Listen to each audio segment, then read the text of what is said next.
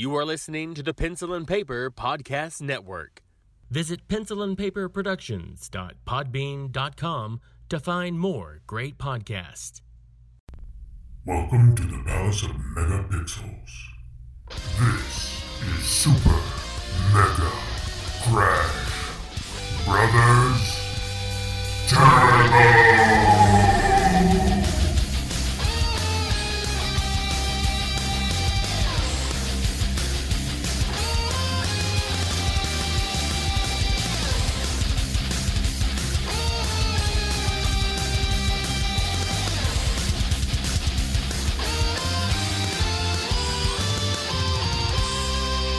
Hello, everyone, and welcome to Super Mega Crash Brothers Turbo. I'm your host, Stephen White. With me, as always, is my co-host, Lacey Finley. Happy Monday and happy March. Happy March. Yeah. March 1st. How about Clicking that? right along. Yeah, we got through this pretty quick, didn't we? I mean, it's just... I feel like it does that every year. Mm-hmm.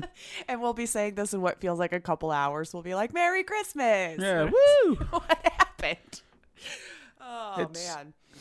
It's kind of officially the first full year of COVID. Yeah. Kind of, sort of. We're coming up on one full year of lockdowns, depending on where you live, I guess. Yeah. I mean, it didn't start like on March 1st, but we're closing that gap. This is the month that happened. Mm-hmm. I do remember we're all that. like, oh God, what's going on? Yeah. Mm-hmm. Starting to learn the whole thing. Now we're old hands at it, eh? Yeah. It's just like, well, here we are. I was actually thinking about that the other day. I'm kind of hoping that, I don't want there to be COVID outbreaks. I don't want this to happen again.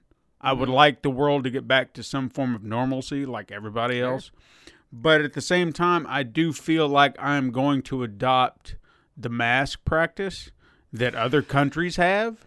And have for a while, yeah. Have for a while. Because you see that, before COVID-19 came through, you used to see footage of other countries and people would be out in masks and stuff just like if that. They had a cold and stuff, yeah. And you'd kind of wonder, it's like, well, what's going on? Because in the back of your head, you think the worst because they're using masks. Yeah. And now we'll probably associate it with horrible things even more. Sure. But I personally was sitting there thinking about that.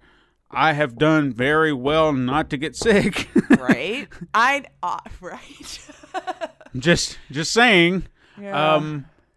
And I kind of think it's because of the mask.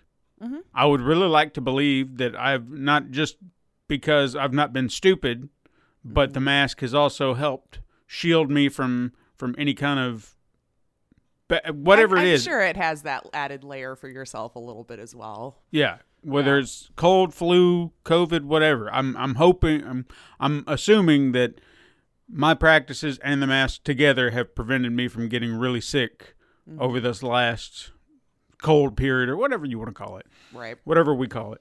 But I think I'm going to adopt the practice. I think I'm going to continue to do so. So when there is a cold and flu season, I'm going to be cognizant of that and wear the mask when people are around because I think it's smart. Yeah. It's just a nice thing to do for everyone else too, because you're kind of like, I'm sick. I'd rather not spread it around to everyone else again, even if it is just a common cold or whatever type of virus that we might be used to fighting on a yearly basis. And maybe we could keep all of that down too. Yeah, it would be great. But I think we need to realize this is probably a strain we're going to be talking about for a while, forever. It'll probably just go into another one of those things where this is just another virus that we're going to deal with for the rest of our lives. But we have that with many others. And hopefully once we're all vaccinated and everything, it'll just fall in line with any other illness because we'll know how to tackle it at that point. Yeah, I'm starting to think it'll be a lot like, I know people compare it to the flu all the time, but something tells me that's what we're going to see. An annual thing. It will be an annual vaccine because we're already seeing it mutate. Mm-hmm. So it's trying to adapt. Yeah. And somebody was even talking about this. I don't remember where I saw it specifically, but I thought this is a very good point. Had we dealt with it sooner, whether here or everywhere else, and really taken like a hard stance against it to try and minimize its spread and try to try to get out of vaccine as quickly as possible. We may have caught it and killed it before it got mutated. Yeah. But it's like, no, I feel like eventually it would have probably, but maybe not as fast. Right. Now. Yeah. But no, since we dropped the ball, and I mean everybody, I'm not just talking about us. We did the piss poor job. Well, not everybody. I think we always like to, where was it? Like New Zealand. Oh, yeah. They They're did open really for well business. Yeah. Lucky. I don't think they had it sons as of bad as, bitches like, anyone on their else. island. Yeah. That's like when you ever played that. What was that one game that was so popular, especially when this first happened? And apparently any virus outbreak happens, people fly. Dang it. We talked about it a lot anyway. Yeah. But that was one thing that I learned was like, oh, I guess I need to move to like Iceland or Madagascar, because those were like always the last two places to get infiltrated with my virus when I would play the game. And I'm like, well, I guess that's where I need to move. Sure. I mean, why not? I mean, games can't lie, right? But since they're so isolated, they're like, as soon as they shut off their ships and stuff, it's like, we're good. Screw the rest of y'all. I'm like, oh, that's smart, because they're always the first, because you want to get those islands first, man, because once they shut it down, you're screwed. You can't get back in there to save your life. Yeah. Oh, yeah. Speaking of New Zealand, I was on the Podcasters Assemble again. Yes. This week, they're talking about the 2005 remake of King Kong. Look, I know I've explained this time and again, and I don't know why I keep bringing it up, but I guess it's just something near and dear. Is when I hear all these people get on there and just shit on a thing that I love, and the way they shit on it. Okay, I think that's what's bothering me. About it, at least. Well, I feel like the criticisms and the way they're approached. You know, now look, I remember being a kid, and I remember having those moments where, oh my God, I don't like this. This is so stupid. That kind of attitude. Yeah. I'm going to guess, I don't know these people from Adam, okay?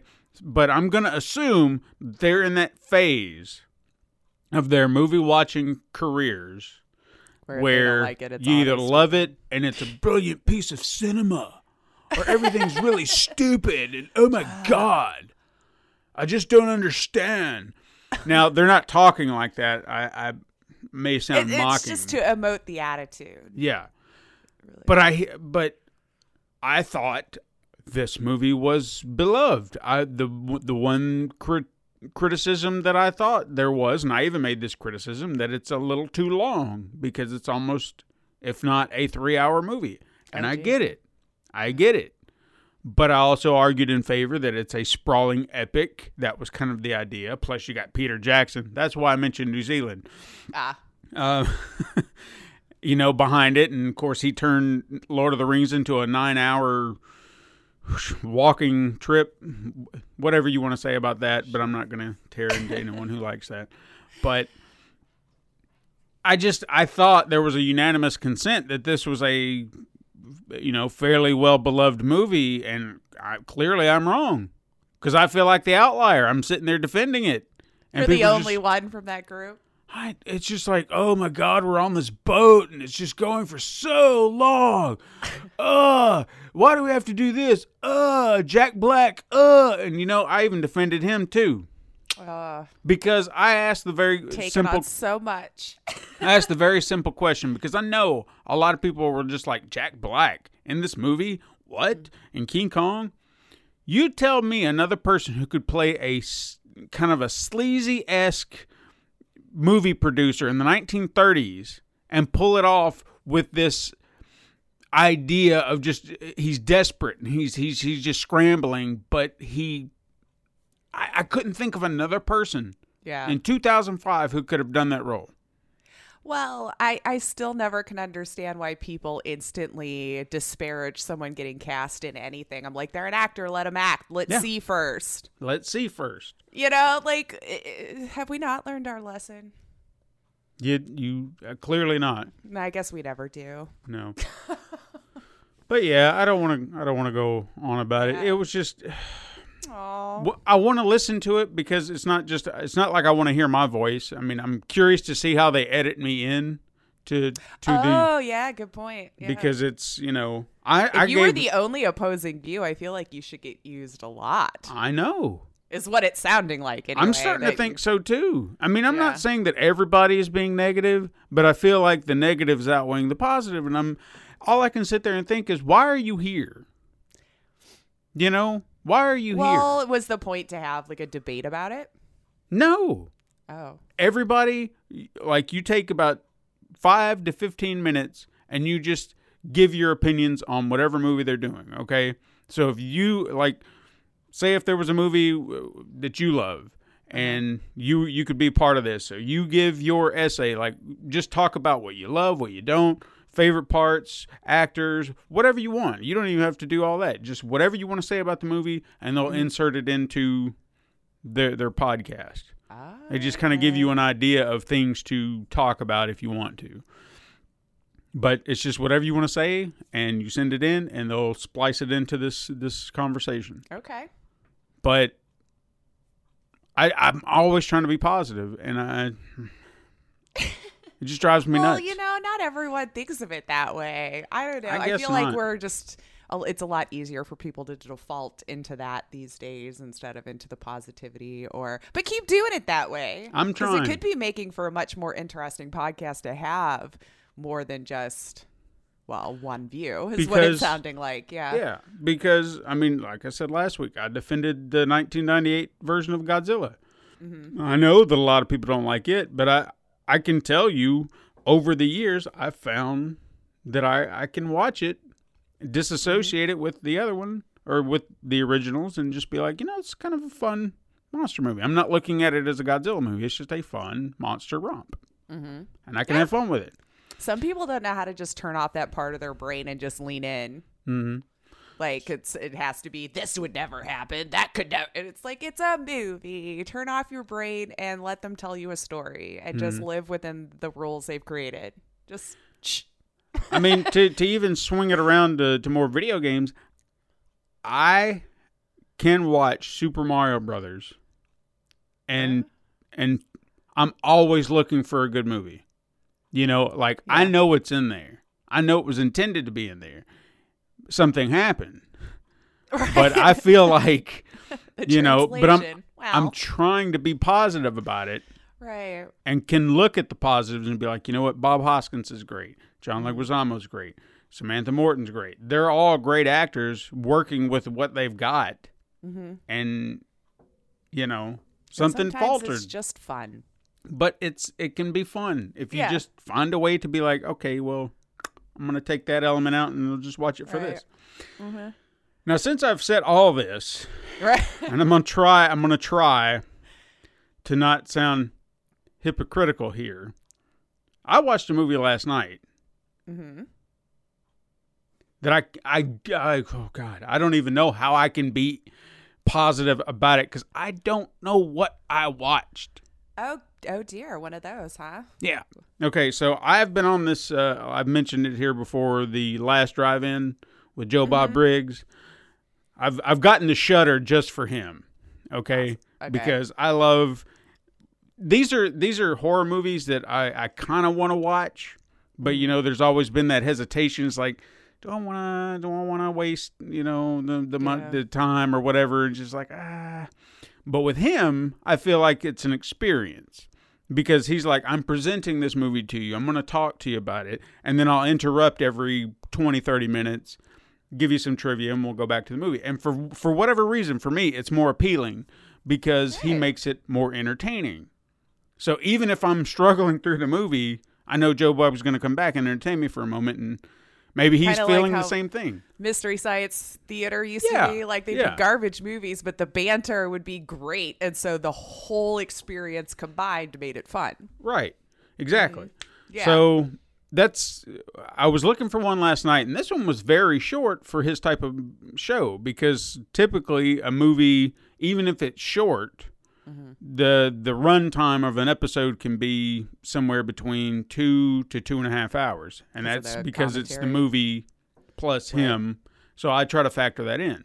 But this one said 94 minutes, and I was like, it's awfully short for. So I looked it up, and I found out the movie itself was only like an hour and 6 minutes long, and I was like, okay, well, maybe that. Yeah, 30 maybe minutes that's why. commentary. Okay. Yeah. And I thought, quick, breezy, whatever. I said, this will be fine. Oh, jeez, no. No. I sat through the whole thing, mind you, okay? I'll say that.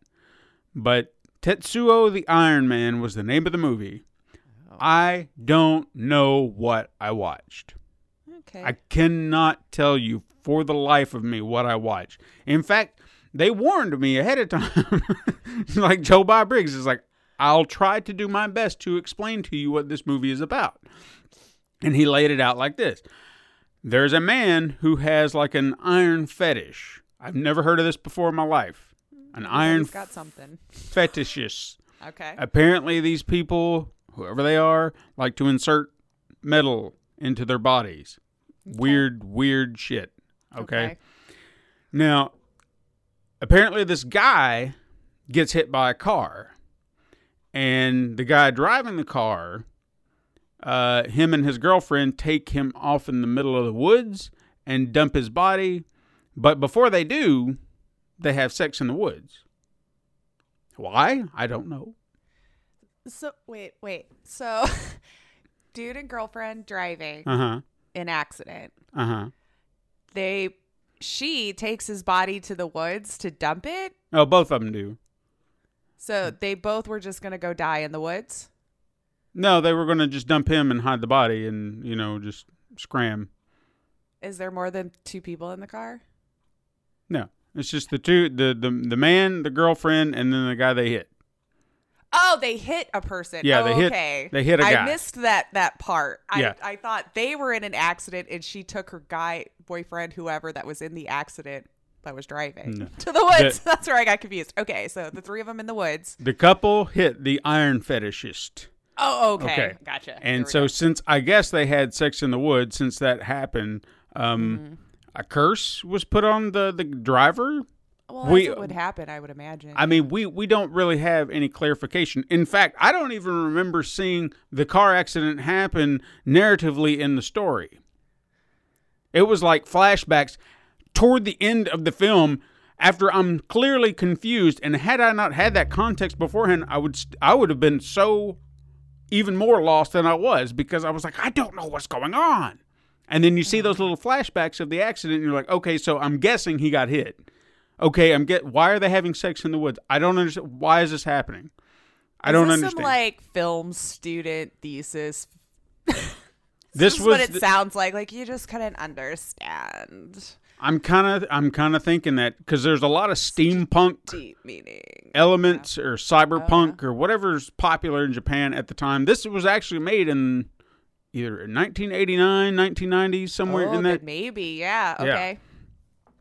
But because they hit the 80s hard. Oh my God! And narratively, it was just constant. The guy that got hit, he just kept turning in, like metal started creeping out of his body, and he just turned into this big metal blob of. I mean, I don't know what happened. Okay. And then the other guy who supposedly died came back and started tormenting him, and that's not even the weirdest part. For only an hour, too. Jeez. A penile drill. Oh. Okay. And there was the sound of that. I don't even. And there was penetration involved at one point. Why, people? I don't know. Oh. I don't know. Like I just tensed up. Yeah. It's just it's fucking weird. Like So if somebody can explain it to me, I'm all ears. Because I don't get it. Even at the end, there was even like some odd. I consider it odd, not because of what it is, but just because I don't see where it fits in. There was like this homoerotic subtext between the two characters, and I was like, where did this even fall into place? Like, I don't know. Like, why is this here? Like with everything else in the movie, I don't know. I didn't understand it. However, on the flip side, okay, I did watch another one on the last drive-in, and it's one that I had been recommended, and I wanted to check it out at some point. And it just took me forever to finally get around to it. It's called One Cut of the Dead. Okay. Have you ever heard of it? I've heard of that. I have not. No. Now, this was another Japanese horror film, and I'm going to use the term horror loosely. Okay. Horror comedy, and even again, I'm going to say horror very, very loosely. I would like you to check it out. In fact, anybody who hasn't seen it, I love you to check it out because I don't want to say a lot about it. And because so, I'd have to find it on this show. you could probably find it somewhere else. I mean, Okay. you could look around for it. Called One Cut of the Dead. One Cut of the Dead. Yeah. I don't want to say too much because the opening shot is, I'll give you this as an impressive feat because I paid close attention and I was like, are they really doing this? Are they really doing this? This is really great. 37-minute shot. No edits? Cuts. No cuts. They said, Oh, wow. now in the trivia bit that Joe Bob started with, I think they said they had to do it 7 times before they actually got it right. Well, I would imagine that's a lengthy cut, man. Yeah. But 37 Especially in our minutes. day and age where we don't let one shot stand for more than 3 or 4 seconds anymore. Mhm. Yeah. So that's impressive on its own. But there's a twist in this movie that should have been clear, and I didn't quite catch it. Okay. And then eventually, as everything starts to unfold, you're like, son of a bitch, there it all is. Of Like, you course. start to see it. But it's really, really good. And like I said, horror, loose term. Because Okay. I don't even know if I would want to call this horror. Like maybe suspenseful? Oh, yeah, for sure. But Like, so maybe just more of like a suspense comedy thriller? Or, well, okay. I'll have to see. yeah, I'll say lean more toward the comedy. Don't go in expecting to see a gory zombie film. Let's just put it that way. Okay. Like, do understand that that's what it's going to seem like. But that's all I'm going to say. Okay. So, I'm not going to let you tell me anymore. yeah, I don't want to spoil anything, but everyone go check that movie out. It really kind of threw me for a loop, and I was like, I'll be damned. That's kind of clever. All right. Yeah, So- yeah. Let's do it. So, what you been playing?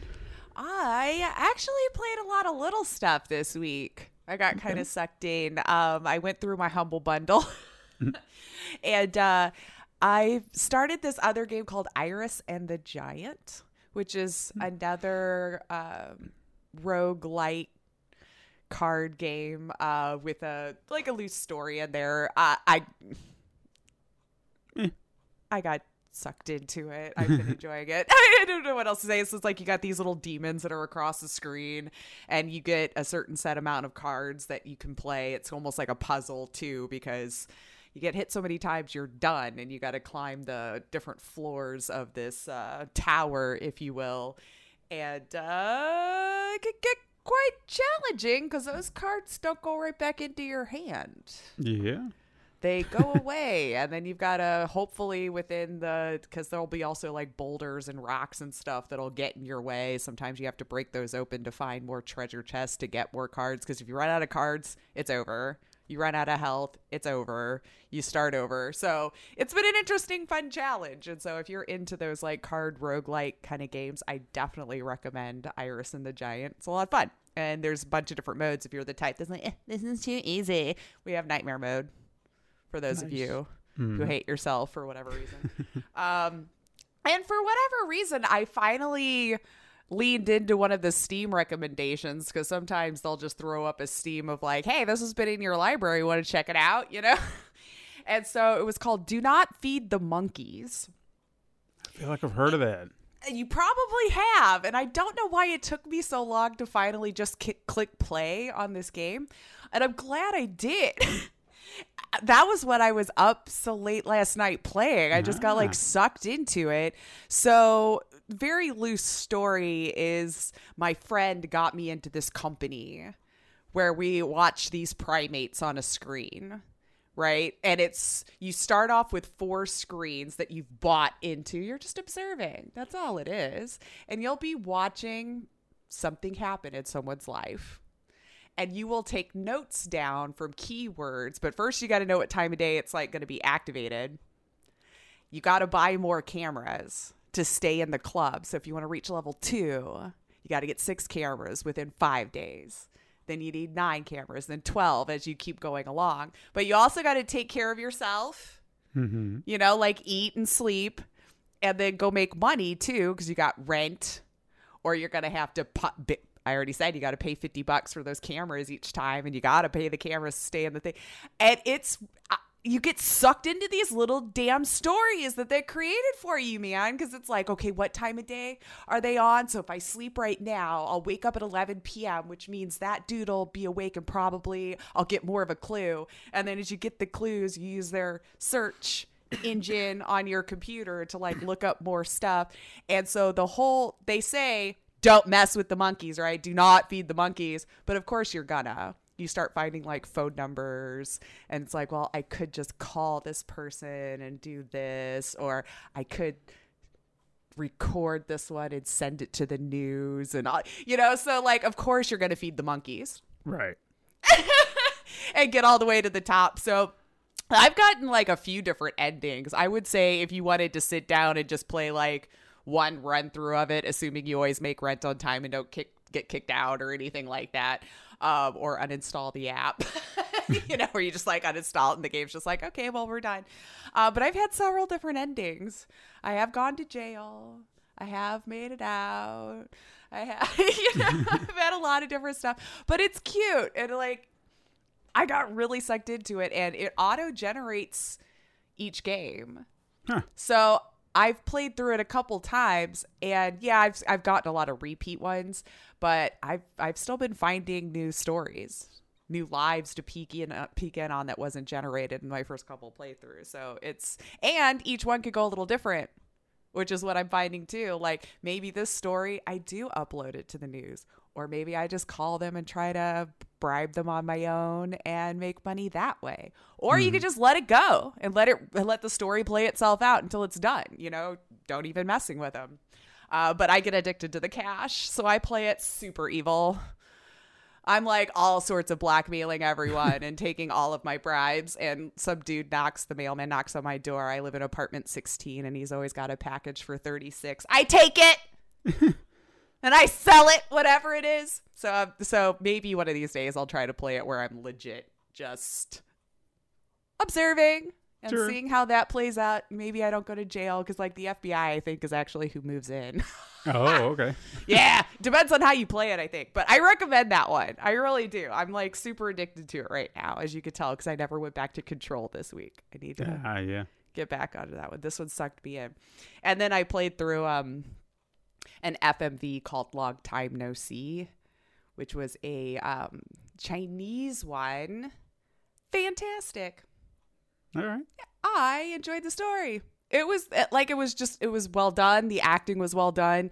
It also had a couple of different endings depending on how you worked it. So kind of a murder mystery thriller kind of game. Mm-hmm. And of course, in most of those, you're trying to find clues and discover more.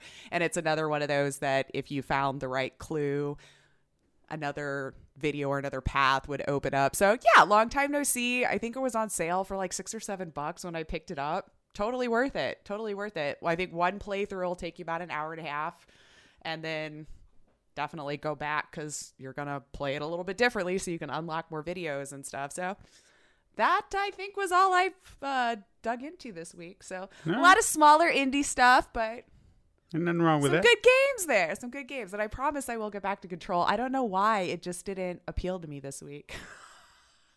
I think the mechanics are a little bit monotonous, and I've got to get past that somehow.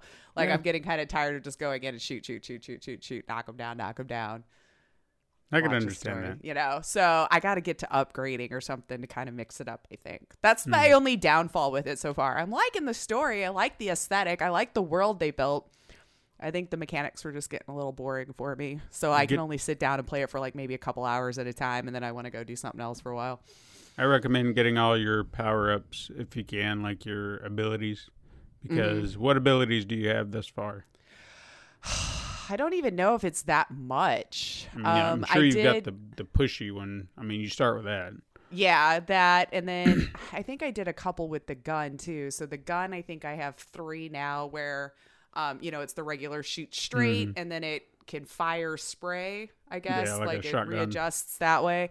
And then what are the powers that I have left now? Do you have telekinesis? Yes. So I can, I do that, and I can grab things and shoot it at them. I have the shield. Okay. I have, oh my gosh, maybe putting a week in it. Now I'm already forgetting what I have. It'll probably be like so bad picking it back up. Like, where did I leave off? I feel like I keep grabbing all of her special stuff, and maybe that's why, because I feel like that one move is OP, man. Yeah. Where I could just like grab stuff and throw it, like no matter what the size. Now I know that there was some that they'll dodge it real fast, but that still gives me that opportunity to quickly raise my gun and fire at them as they dodged.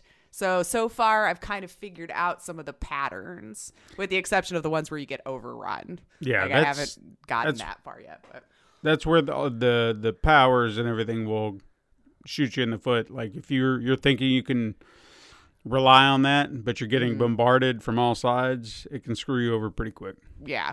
Because, like, even that shield only lasts for so long. Like, you got to keep moving. Like, it'll save you from dying probably at that moment, but you got to keep moving out of the way or it'll eventually break it down and kill you. But I feel like I've been putting a lot into her powers. For me, I've always been more of a fan of, like, the magical from a distance kind of fighting anyway. Mm-hmm. So that's always where I was going to go, because I find those more interesting because I can't be magic in real life. Right. Anyone can have a gun or anything like that, but like magic? Nah, Yeah. I want to be magic.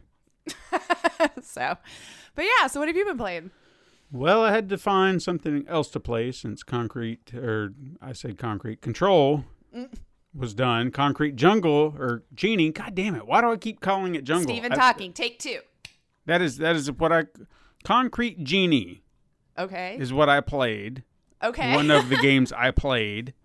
That one I actually played to completion because it was kind of like what you said. The indie titles were kind of calling me this week, and I wanted to play something short and sweet.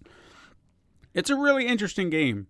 Like, I love the design aesthetic. I would say the controls are a little iffy, and I say that iffy is because they added this motion control to the PlayStation controller, and I don't like trying to draw with a controller like that. If you're going to give me drawing capabilities, you joystick? Yeah, give me the touchpad? move. No, with the controller. So you're just doing like moving the controller itself. Yeah. Oh, okay. And they tell you, don't you don't have to move it all that much. It's like, yeah, but in your head you're struggling with that concept. And I did run into this problem, and I don't know if this is a problem on all the others or if it's just however, maybe I was doing something wrong. But you can center where the control, like the paintbrush or whatever it's supposed to be, starts, but mine would drift. Like it would come off to the side. You have the drift. For the motion control, though? I was curious about that. I don't know, because, like, a lot of the reports were just being like, you wouldn't be doing anything with the controller, and it just starts kind of like it looks on screen like you are moving it. Mm-hmm. But yeah, that's a good point. For the motion, I don't know.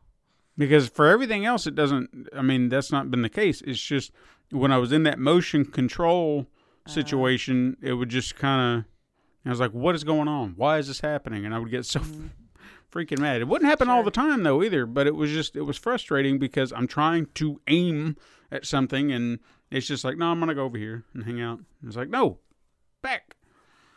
But beyond that one little control snafu, it was a very interesting game. It was very unique because it didn't start off with any kind of combat. It was just you go around and you're painting the town and you're trying to remove the darkness from the town. And you can create whatever you want in essence of, like, they'll give you pages to a notebook or a sketchbook that you have, and then whatever's on the sketchbook you can kind of create on the walls, but you can do it however you want. Like, they don't have one section where it's just like, hey, you have to do this and this. Now, sometimes the characters that you encounter, which are your genie friends, like these little characters you can design, like they'll give you a body and you can paint them up to down to make them, bipeds, or you can go, left to right and turn them into quadrupeds if you want. You can give them ears, tails, horns, whatever you want to do. You can create them however you want. And then same with all your paintings on the walls. You can paint whatever. Sounds cute. Yeah, it's a lot of fun. Yeah. So all that kind of, plays through, and you're just trying to liven up the city or the town that you live in. It's more like a harbor town somewhere. And then eventually it shifts into a combat. Like after you get to a certain point, they add combat elements, which I was kind of surprised at, but it doesn't feel foreign. It feels like it was a natural way of doing it. And then, I don't know, it was really neat because I didn't expect it to go that route. And then it did. And I was like, all right, well, and it works. Mm-hmm. So I had to kind of change up how I played because I wasn't being combative in any way prior to that. And it's like, oh, now you've got to fight. And it's like, oh, okay, well, I wasn't ready for that, but I'll do my best. Let's go. Yeah. But I really enjoyed it. So I would recommend it. And I even went back and kind of cleaned up, did some trophy cleaning and whatnot. And it was fairly easy. So nice. I wouldn't say that if you're that kind of person, it's not worth doing. It's actually worth doing. It wouldn't take you too long. And then after I finished that, I was trying to figure out what else I wanted to play, and I was looking through my library, and I was just like, I don't know, because I guess I'm still looking for something bright and colorful, and then I forgot that I had Ni no Kuni 2 on my shelf, because I've been forgetting about that. Yeah. It was one that my son got me, so I popped that in the disk drive and said, all right, now's the time. So I'm going to do that. So I played it for probably about 45 minutes last night, trying to get a feel of the game. Mm-hmm. I think I do like the art style and everything, especially in like sharp, crisp HD, 4K or whatever. Oh, it looks phenomenal. Mm-hmm. And I like the combat system because it's reminding me a little bit of, I guess, kind of what they did in Final Fantasy VII Remake, where you're not going into a battle. It's like you see the enemies, you approach them, and you fight within kind of a confined area. Okay. And then just do your thing, and you're... I don't know. I like traditional RPGs sometimes, but I also kind of like this, hey, there's an enemy. Do I want to fight it? Yes or no? Yeah. I don't like... I think that's what used to aggravate the shit out of me with a lot of RPGs. Is like, you're just trying to get somewhere, and it's like, fight! And it's like, all right. Thank you. You get out of it, 2 steps. Fight! It's like, please. That eventually can start to wear on you, sure. It's like, I just want to get to the town. It's right there. To walk 2 blocks. Could you just... Yeah. I mean, for God's sakes, it was just like, I just want to go somewhere. I just wanted to buy something, man. Walk into the shop. So I do appreciate seeing my enemies and making that choice, and saying, yes, I feel like fighting, or no, I just want to go. I just want to go somewhere. And I feel like I'm more inclined to fight if I can see them. It's like I see them, I kind of look at my size them up. Yeah, I'm just like, yeah, I'm gonna take that son bitch on. I can do that. Uh-huh. Yeah, so come on, boy. So I also did play something else, but I'll talk about it later. Ooh, a little tease for what's to come. Excellent. So what you got in the news department? Let's see. We actually had quite a bit. Like, this is going to be more news heavy, less quickets this week. But I think lots of good conversation. Let's just get the dumb stuff out of the way. Okay. Let's just get it out of the way. Because this is a conversation that I know, even you, Steven, we're just exhausted of having it. We're exhausted. So another lawmaker this week decided to look for a scapegoat again instead of, I don't know, doing their effing job and creating opportunities or whatever it is they're elected to do. But Representative Marcus Evans Jr., a Democrat even, out of Chicago, introduced a bill that would amend a pre-existing law banning certain video games from being sold to minors, instead now to ban it outright across the state. And I'm sure you all know what game they pointed to. I'm sure you do. It's the same game that's been pointed at since, I don't know, 2009 or 2013. I don't know. What year is it now? Anyway, GTA! Yay! Of course, we have to blame it once every 5 to 10 years, I think. So, like I said, unless I traveled back in time and I just missed that part. But who the hell knows? I didn't know Rockstar had this much power throughout the years. But so this dipshit representative thinks that all the carjackings in the city that has been up over the last several months, of course, had to come from video games, because who in the hell could have thought of this on their own? As they said, this bill would prohibit the sale of some of these games that promote the activities that we're suffering from in our communities, Evans says, according to the Chicago Sun-Times.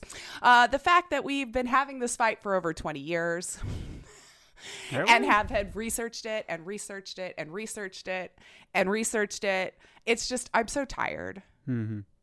I'm so tired. Like, I feel like all representatives do these days is just look for something to blame instead of coming up with solutions. And it's just so tiring. Well, my biggest thing with that whole argument that he's making now, right, is when was GTA last in the news? I mean, we talk about it here and there because we're expecting a new game. Right. But GTA 5 is how old? Well, this last one, 2013, was when 5 released. So 8 years ago, and we're bringing it up to point fingers at an 8-year-old game now. Yeah. And I understand it's still running, but now, who's talking about it? Not me. Guy. Him. This guy. He probably picked up a 10-year-old newspaper and was like, and just forgot to, change the 2 and the 1, It's just like, oh, duh. Anyway, I don't know. Whatever. Screw you, Marcus. Like, I'm very disappointed. And I love that in this day and age of digital that we think that's going to do anything anyway, but whatever. It's another thing he gets to waste his time on and our tax dollars on. Yay! Moving on. Just so freaking tired of this argument. CDPR, of course, was in the news again this week. We'll just get theirs out of the way early, too. We've already kind of discussed that they've been issuing DMCA on Twitter users now who've been sharing the stolen source code from their studios. So if you are one of those that are sharing links to torrent sites on how to find this stuff, they are issuing these. Specifically in this one case was for Gwent, the stolen source code for that. The notices were sent out to at least 2 users already, one of whom confirmed that the offending tweet linked to the torrent site for the Gwent source code. So you will get one. The description was illegally obtained source code of Gwent, the Witcher game, posted without authorization, not intended to release to the public. And I imagine this is further reaching than Twitter as well. But as you know, nothing exists first unless it's happened on Twitter. So we had to get Twitter out of the way, of course. But of course, coming with this, all things, looks like their next patches will be delayed because of this as well. And I know everyone's like, yeah, they probably were going to delay it anyway. But hear them out in this case. So the ransomware attack reportedly has caused the developers to not be able to make any progress for weeks because it attacked the IT infrastructure. And basically, a lot of the developers were even told to turn in their PCs so they could be looked over to make sure there was no malware or anything left on them. With a lot of them still working from home, this also caused them to not be able to log in remotely to access a lot of the stuff for them to be able to do their work. So in this case, they just got screwed by getting stolen from, and then now it caused all these other problems in their own network to where they just couldn't work. They weren't able to log into the company's VPN. So they're looking for the back end of March for that next update that was supposed to come here in the next week or so. I just hope that the developers are okay, because it seems like the hackers may have had access to personal information, including Polish identification numbers and passport details, leading the company to tell the staff to maybe go ahead and freeze your accounts and report all of this to the relevant authorities. Screw you, company, for whichever one that stole this stuff. They were already having a bad enough time, but I feel so bad for these developers, man. They just want to make a game. They want to do it well, and it's like all of these outside forces just keep screwing them over. So devs, I feel bad, and I hope your identities are safe. I hope, for the love of God, the last thing you have to deal with now is your identity being stolen and having to go through all of that horrible mess. Mm-hmm. EA had a heck of a week, eh? Yeah. Well, they took a good shift, though. One that I can applaud. It's a shame it took this long for it to finally hit them upside the head and realize it. But they finally removed multiplayer mode and making it a mandatory thing in all of their games from heretofore. Because I didn't actually realize, and I guess I should have, that they were kind of forcing these developers to come up with like these online functionalities just to keep, squeezing the cash cow out of every game that you could. Mm-hmm. And I admit, I completely lost interest in Dragon Age 4 once I finally realized what they were doing with it. Because in my head, I'm like, this is not Dragon Age. You're wanting to make Anthem for Dragon Age? Mm-hmm. No, that's not what this game is even a little bit. But EA finally removed the multiplayer mode for Dragon Age 4. God. So apparently even the developers were like, what are you doing? Fine, we'll try to figure out how to make this multiplayer, but this is not Dragon Age. So developers, thank you for your fight. And sure. It looks like the biggest reason here was they got to go back and look at the success of Star Wars Jedi Fallen Order. Single player game. Remember, EA told us they were dead. That single player games were dead. Remember, they tried to tell us this for several years now. And now, if you have the success of this, coupled with the flop that is Anthem, more to come, apparently they finally looked at themselves and said, hey, maybe not every game has to be a multiplayer cash cow with a ton of loot boxes. So EA's finally allowed the Dragon Age developers to remove all of the multiplayer functions and to continue as you were. And now I might actually be interested in the game again, with it being a single player RPG like it was for the last however iterations it was. Anyway, I was so mad about that. But yeah, Star Wars Jedi Fallen Order got in the hands of 10 million players in the first 4 months. So I think we finally told EA we want single player games. We want them. I don't know. I need EA to go down. Yeah. So sick of them having all the good stuff and then this crap happens. But with all this said and done, I mean, even with EA pushing this multiplayer thing, that's what led to the departure of the creative director, Mike Laidlaw, and caused some employees to just dismiss this new Dragon Age game altogether, because even they were like, this is not Dragon Age. So since 2018, they've been working on this. So with this getting scrapped, it probably means this is going to be even later coming out. Because now they can actually shift their focus to what it should have been in the first place instead of what they've been trying to do with it for the last 2 years. Mm-hmm. But speaking of Anthem and EA and BioWare, because it's all the same people. Sure. Anthem Next got the axe. It is no longer getting worked on. It was supposed to be the next iteration of Anthem. The studio is saying that it will continue to maintain Anthem servers for the OG version, so the one people are playing now, I suppose for as long as it's feasible. I honestly don't know how many people are still playing the game. But yeah, if you were hoping for that next iteration of Anthem, it's not happening. It's not happening. All I can say is nobody was. So it's starting to sound like it, right? It's kind of a shame. But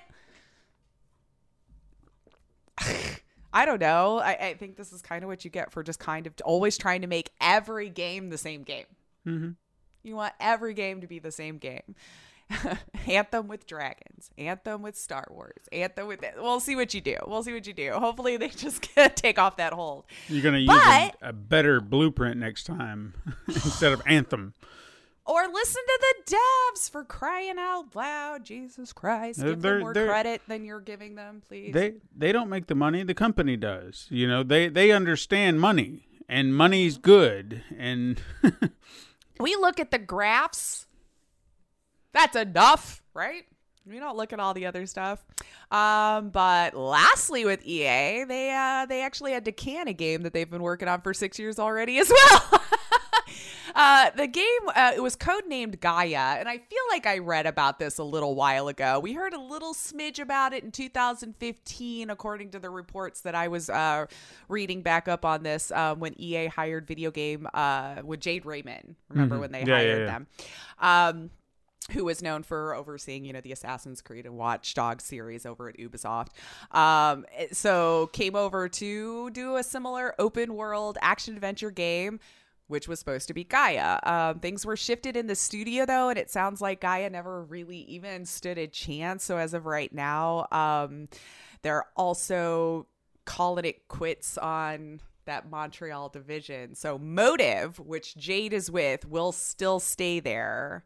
They're just shifting all the focus from all those other games to something else EA has planned, as they're telling us 37, 40 something games coming down the pike. I don't know. But yeah, so if you were looking forward to that one, seems like EA just kind of canned a bunch of stuff this week. Oh, I just spat so far. Did you see that? Oh my God. There was a barrier, so I didn't get spat on. Well, I know, but it just anyway, I spat so far. You're excited. I was excited that they were going down the tubes. I don't know.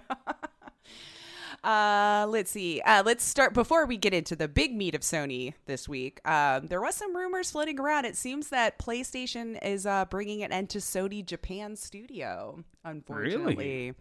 Really? This is their oldest first-party developer, and according to the Video Games Chronicles, which is the article that they were interviewed in, the vast majority of the staff has already been let go, and their contracts that were going to be re-upped in April will not. So that was supposed to happen on April 1st. The Asobi team, though, which is the devs behind the Astrobot games, they will be a standalone studio within Sony Japan. So some of the staff that was part of Studio Japan will be moved over to join Asobi, while some have actually gone on to work with, let's see if I can say this, Kichiro Toyama. Sounds at good. his new studio. Toyama was the one who left Japan Studio late last year and was the was the director behind Silent Hill and Gravity Rush. Gotcha. So when they split, some of them now has gone to his new studio as well. It also stated that external development and other divisions will be relocated within PlayStation starting April 1st as well. So apparently in an effort to rebuild some operations over there, they're closing one door but keeping the other one and kind of merging everything into this Asobi team, and keep focusing on things like Astro's Playroom, things like that they've been developing for Sony. So it's kind of sad. Sad, but as long as the spirit of the studio is still alive, do whatever you got to do, but I don't want to lose, because they made a lot of great games. Yeah. So I'd hate to see that. All the jobs is what I that's what's tearing me apart this last year, is just these great creative talented people, and there's nothing you can do. So hopefully a lot of them have found new homes, and it sounds like, at least according to the article, they've either got moved or some of them have moved on and found other things. So I wish them all the best. But let's talk about State of Play. Yeah. May as well, right? That was probably the, I guess, biggest thing this week. Let's see. Let's just talk about it. I don't know. I left it feeling a little meh, but I feel like that's just going to be the state of things this year, because probably if you were looking forward to something, it's probably gotten delayed. But they did open with Crash Bandicoot 4 for PS5. If you have it on PS4, you get the upgrade. And your game should supposedly carry over from the 4 to the 5. But I never really played them. I should have, maybe. I feel like that was something I guess I missed in my childhood, because I'm the age group that should have. Yeah, but like I told you, I tried playing that new one, and I just... Yeah. It's not for me. It's too little too late. Platformers have to be a certain type of platformer before I really get sucked into it. The 3D ones never really did it for me. I need my 2D side scroller, and I don't know why. It's camera angles for me with 3D platformers. Like, I don't think anyone's nailed it yet, and it gets me all sick and turn around. And the 3D platformers there are a lot of great ones out there. The problem with this one is they are sticking to an old aesthetic by putting a new coat of paint on it. And I know that that's simplifying it for all those Crash defenders out there, but you don't know nothing, man. it's still an old, because it's this narrow ass walking through Sure. like tunnel vision, and I just Mm-hmm. I don't like it. I don't like it at all. Yeah, I'm not a fan myself, but if you are a fan of the games, it does look nice, and it does look like they've probably upgraded the mechanics to fit better with the newer consoles and everything. So I'm excited for you guys. Yeah. I just can't get into those particular games, but we did see more on Returnal, which actually does. I thought you might actually like that one. That one the combat looks nuts. I mean, it's one I'd like to watch. It looks too nuts for me. It looks like I'd be salty the entire time and just raging and breaking stuff. I lost interest the moment they said that the maps change. I was like, nope. I don't, you don't like like that that? mechanic. I don't Okay. like it. I want to have a straightforward understanding of where I'm going. I don't like shit changing on me after I die. So I'm not interested anymore. All right, well, that's fair. But yeah, like you were saying, randomized. So when you die and restart, the map can change on you to keep you on your toes so you can constantly keep adapting. So if you like that kind of challenge, it looks like it's got a lot of it in store for you. I personally thought the monsters looked pretty awesome. Brutal shooting mechanics and constant movement like that, it's not really for me. It's too much on the screen. It's just a Right. personal preference. Same reason why I couldn't get into MOBAs and stuff, or like even Fortnite. Like it's too much. It's too fast. I can't keep up. Sorry if that doesn't make me a real gamer, but it's too much for me. But Knockout City looked kind of fun if you're into that cooperative multiplayer kind of thing. It was like a team-based dodgeball game. Tiny Dodgeball BR. I say Kinda. tiny because it looked like 4 people was about the most on a team. But it did look fun. I like cooperative games, so I'd be more inclined to play this one out of all of the multiplayer ones, but I still can see me being salty. This would be one, like, I wouldn't have any interest in it, but if I had a group of friends that wanted to play it, I would be into it. But beyond that, I probably won't play it unless I have friends. That's fair. And I don't have any I friends. know. No, I'm just kidding. I have the same problem. Let's see. What did you think of that Sifu game by Slow Clap? I want to know more. I don't feel like we got enough, and Yeah. it's intriguing enough that they got my attention. Now I want to know more. Right. I agree. I liked the art style. The art style was really cool to me. I like sometimes those kind of fighting games. I mean, I'll get into a Yakuza. I'll get into, so yeah, I'm with you there. I want to know a little bit more. It seems very, very early, which is probably why we didn't really get like just kind of the fighting down. That was pretty much all you got a little bit of a taste for.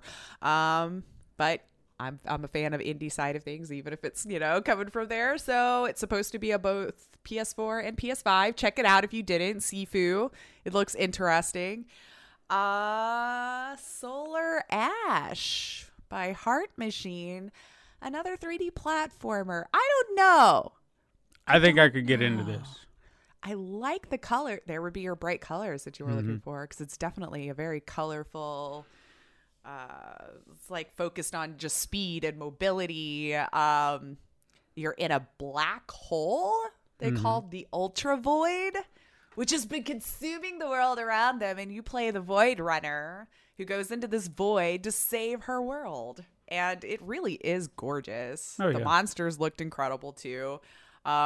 This one they were saying later on in 2021. So if you're a fan of 3D platformers, this must have been a great state of play for you. For sure. Like that was the biggest thing. And then there was another Five Nights at Freddy's game. Moving Yeah. on. Like I watched the whole trailer. I didn't see anything new from ones in the past, but I've not played them. If I'm going to be fair, I've watched a lot of them. I'll give them credit for this. Their trailers do paint an interesting picture, It's but true.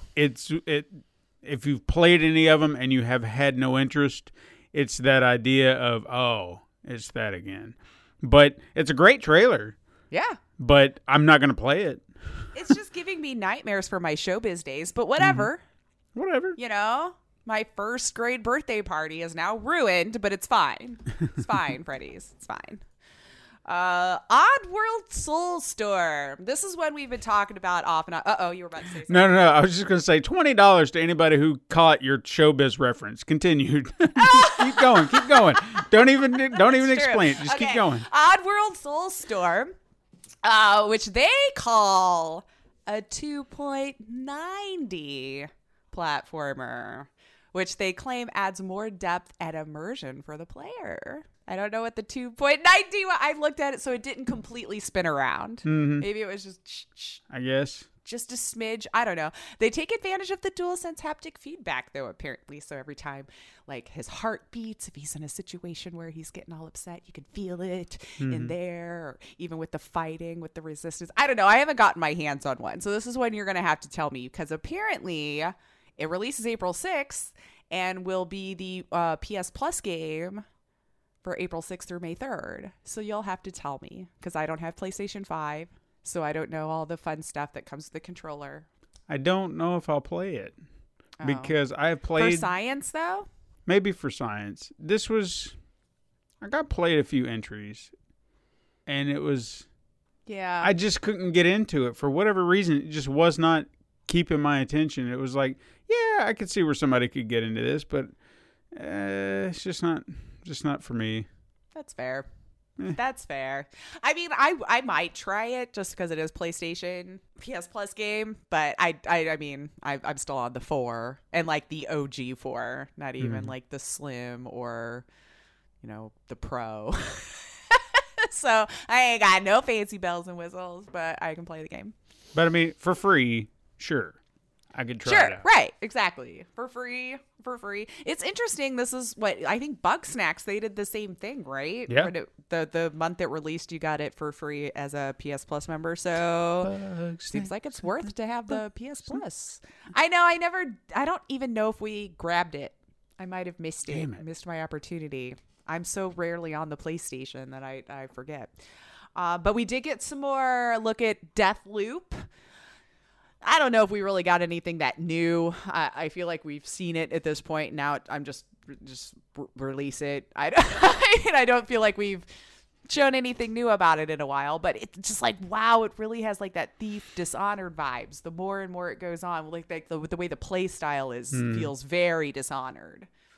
Not saying that was a bad thing. No. I enjoyed that game, but it was just like, wow, especially out of this last trailer, maybe because they did a little bit more of the first person gameplay spliced into the trailer. It just really screamed those vibes, especially with those moves where they zip real fast and then stab them or sneak in behind them like that. I'm down. I've been ready to play it for a while. Don't know when we're gonna get to. There you go. Hold on. For a lot of people. Can I roll back just a minute? Because maybe I blanked for a moment. But did you mention a game called Kenna and the Bridge of Spirits? I didn't. I actually... Okay. Thank God. Go ahead if you want to, because I think I purposefully skipped it because nothing about it seemed unique or different. No, that's fine. No, it's just... I looked... you had it written down and then I just skipped over it. Yeah, no. I started to think, did I blank? Did I miss you talking about it? Because you were going down my list and I was just like, okay. But no. No, go ahead if you want to. Like, I think I do remember writing about it, then actively deleting it. Like, I remember going, nothing I wrote seems anything new. But okay. Go ahead. I just wanted to make sure I didn't misspeak. Because then I'm sitting here talking about this whole other game and you're just like, okay. And I'm just moving on with my life. Yeah. No, that one, I mean, it looked gorgeous and everything, but it just, I don't know. I think the way it looks is what will draw me to it. But if it doesn't bring anything unique or do something different that would keep me intrigued or interested a long period, I don't feel like the graphics. But beyond that, I mean, it looks like it could be an animated feature, which I'm really surprised at. Yeah. So it could be. I think I'm interested because of the way it looks, and then we'll see from there. Right. But continue to where you were going. I would need a little bit more gameplay stuff. Like, I'm on to them now. I don't trust my first, second, third trailers. But I feel like it's smarter at the bottom. They're putting in now mixture of this footage or from PC, you know, not quite on there. So maybe they're starting to learn their lesson a little bit there. Stop promising us gameplay. It's a very smart disclaimer. This It is really not is. whatever. We totally didn't understand the last one, which I guess is fair if that's industry speak, but then the way it sounds to us, like, that's not gameplay. Hey, man. You know, the gameplay footage is different. Okay, we're not going to understand that. Change your wording. Sure. But yeah, so they rounded off their presentation with a look at the Final Fantasy VII Remake Intergrade, which is to be released on June 10th. Showing off how fancy pants it looks, moving on up to the PlayStation 5. Although it seemed like they were knocking their own last console. It's just the way that it felt, where it was like side by side, look at PlayStation 4 and then look at the 5. And I'm like, but you made both. I know what you're trying to do, but it just felt very It's like, screw you plebs that are on our last console. well, that's how you sell, because it's like, I know it looked great here, but look at it here. Ooh, you want one, don't you? Does this make me weird where I honestly, maybe it's my monitor, maybe, I don't know. I thought the 4 side looked better. And there were moments where I felt like, okay, well, I kind of prefer the 4. Like I whatever could you see did. more. Yeah. I like the richer colors. I don't know. It's really weird. Maybe that's just my own personal preference, but like, especially it slapped me in the face when they did the side by side. I think it was of some sort of doorway where on the 4 side, I could see the doorway for whatever cave that they were in and a little bit of the fog. And then when they showed the 5 side, the doorway was basically missing. I couldn't see it. Now, maybe that's the feel you're supposed to get, but I'm that person who turns it up a little bit. I want to see what's going on. Oh, yeah, for sure. When they do that whole thing in the middle where they're like, make sure the, you know, left side image is completely missing. The middle is barely seen. You know, like I bump it up just a little bit. I just like to see what I'm doing in my games. I will adjust it depending on what game it is. If it's like Control, I had to bump it up because I tried doing that, but the game is so damn dark that you, unless you have light in front of you, it's like, well, you didn't even give me a flashlight, so I don't know where I'm at. Right. Yeah. So, yeah. No, that's me. Maybe that's just my old lady eyes now. Maybe I don't have a good enough monitor. I'm trying to be fair, but I thought the 4 side on a lot of it looked better. But anyway, for the PlayStation 5 fans and owners, you can also get a new chapter featuring Yuffie. So if you have the PS4 version, you do get the upgrade for free, but keep in mind the new PS5 version all on its own is now donning that $70 price tag. So we have moved into the next gen pricing. But if you already have it for 4, you're good. Supposedly you'll just get that. But to my understanding, this new chapter is a 5 exclusive for those who have 5. If I understood their messaging correctly there at the end.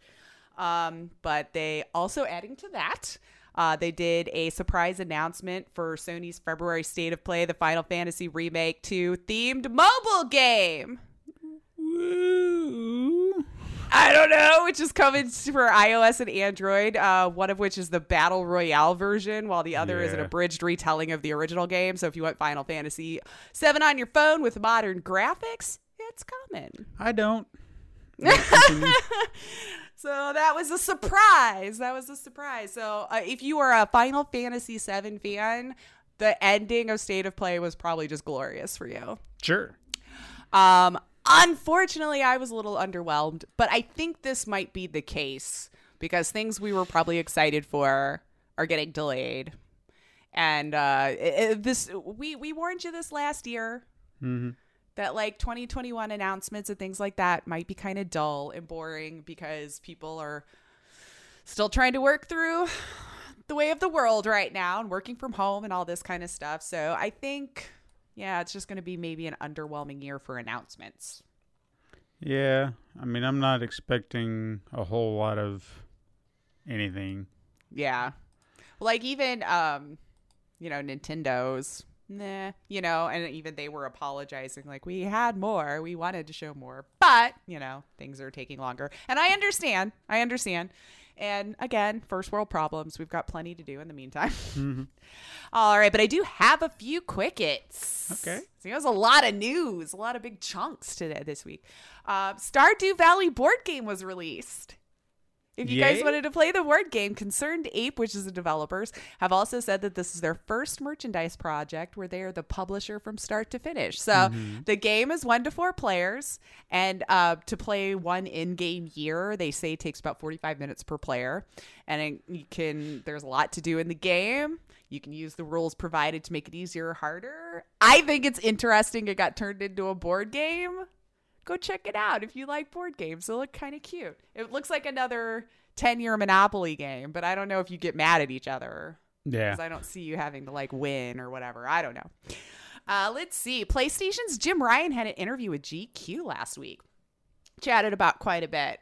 Chatted about VR, which a lot we had kind of discussed the week before. Wasn't a whole lot new there.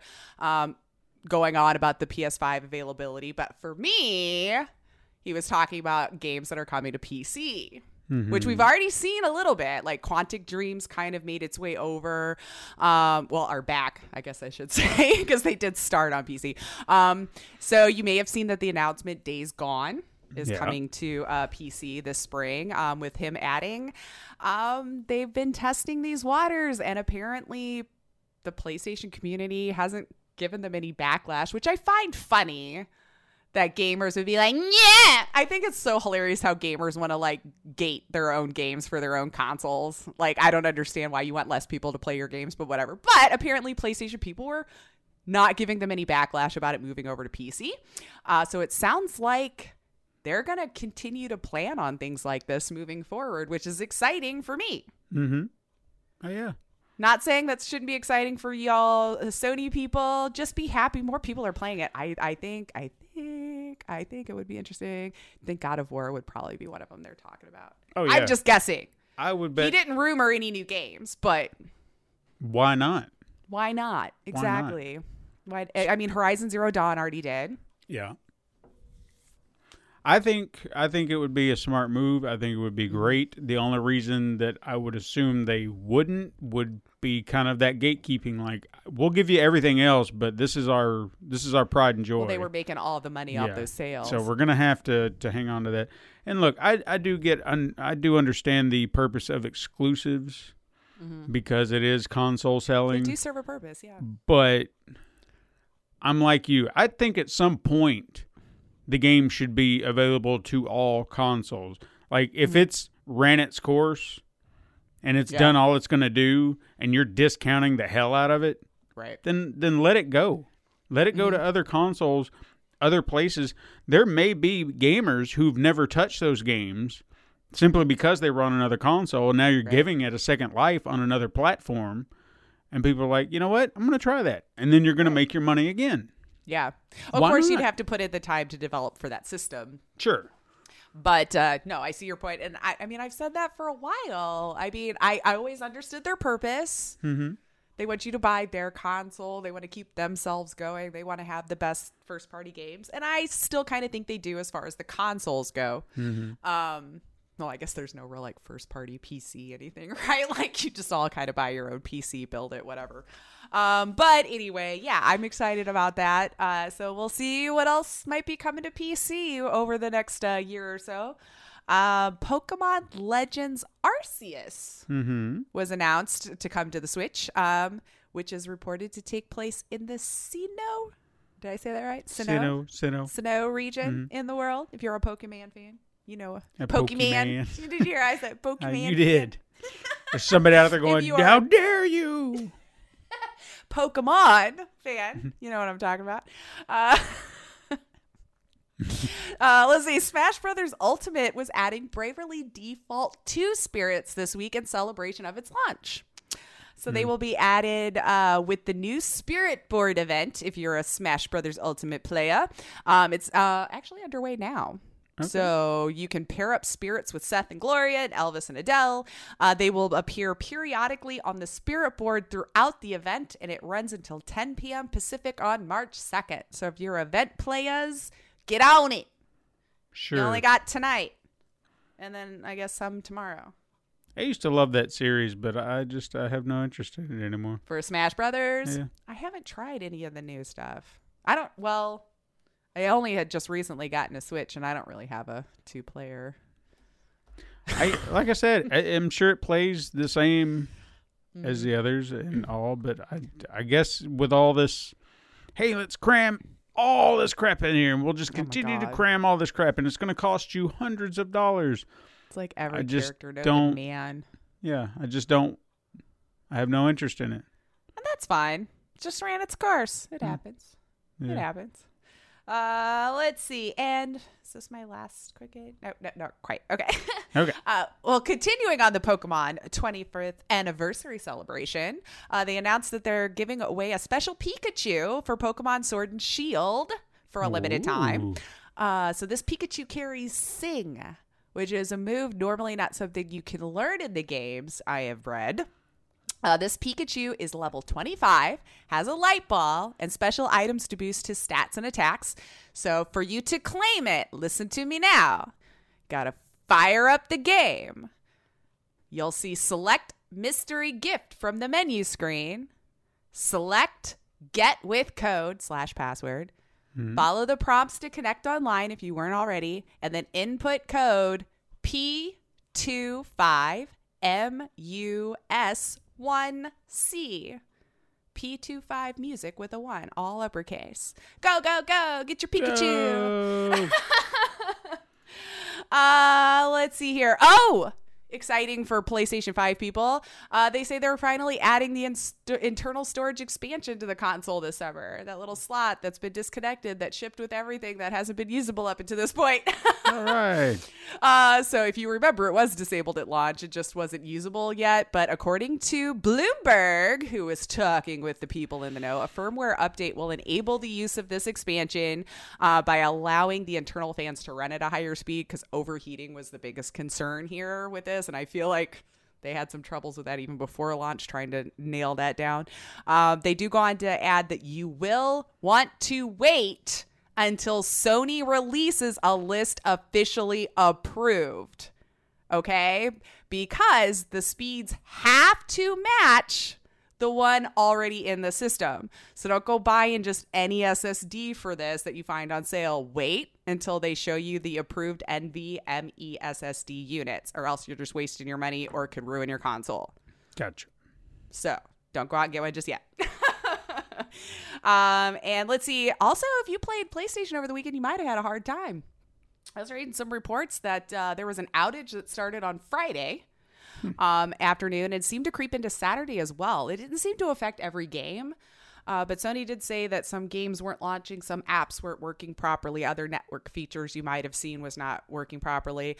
But they state the PS Network outage began a day after Microsoft's Xbox Live service had a global outage for 5 hours. Nefarious attack? I don't know. That's all I could find about it as of the time of us writing. But yeah, guess keep checking on it. I didn't notice any issues, but ours is so old that it's acting funny all the time. Sometimes we'll just be watching TV with it and it's constantly trying to grab a disc just on its own. Just because. So, yeah. I have to turn it down and give it a little break and then turn it back on. All right, here we go. Here's the quicket to leave us on before we go into our fun headliner today.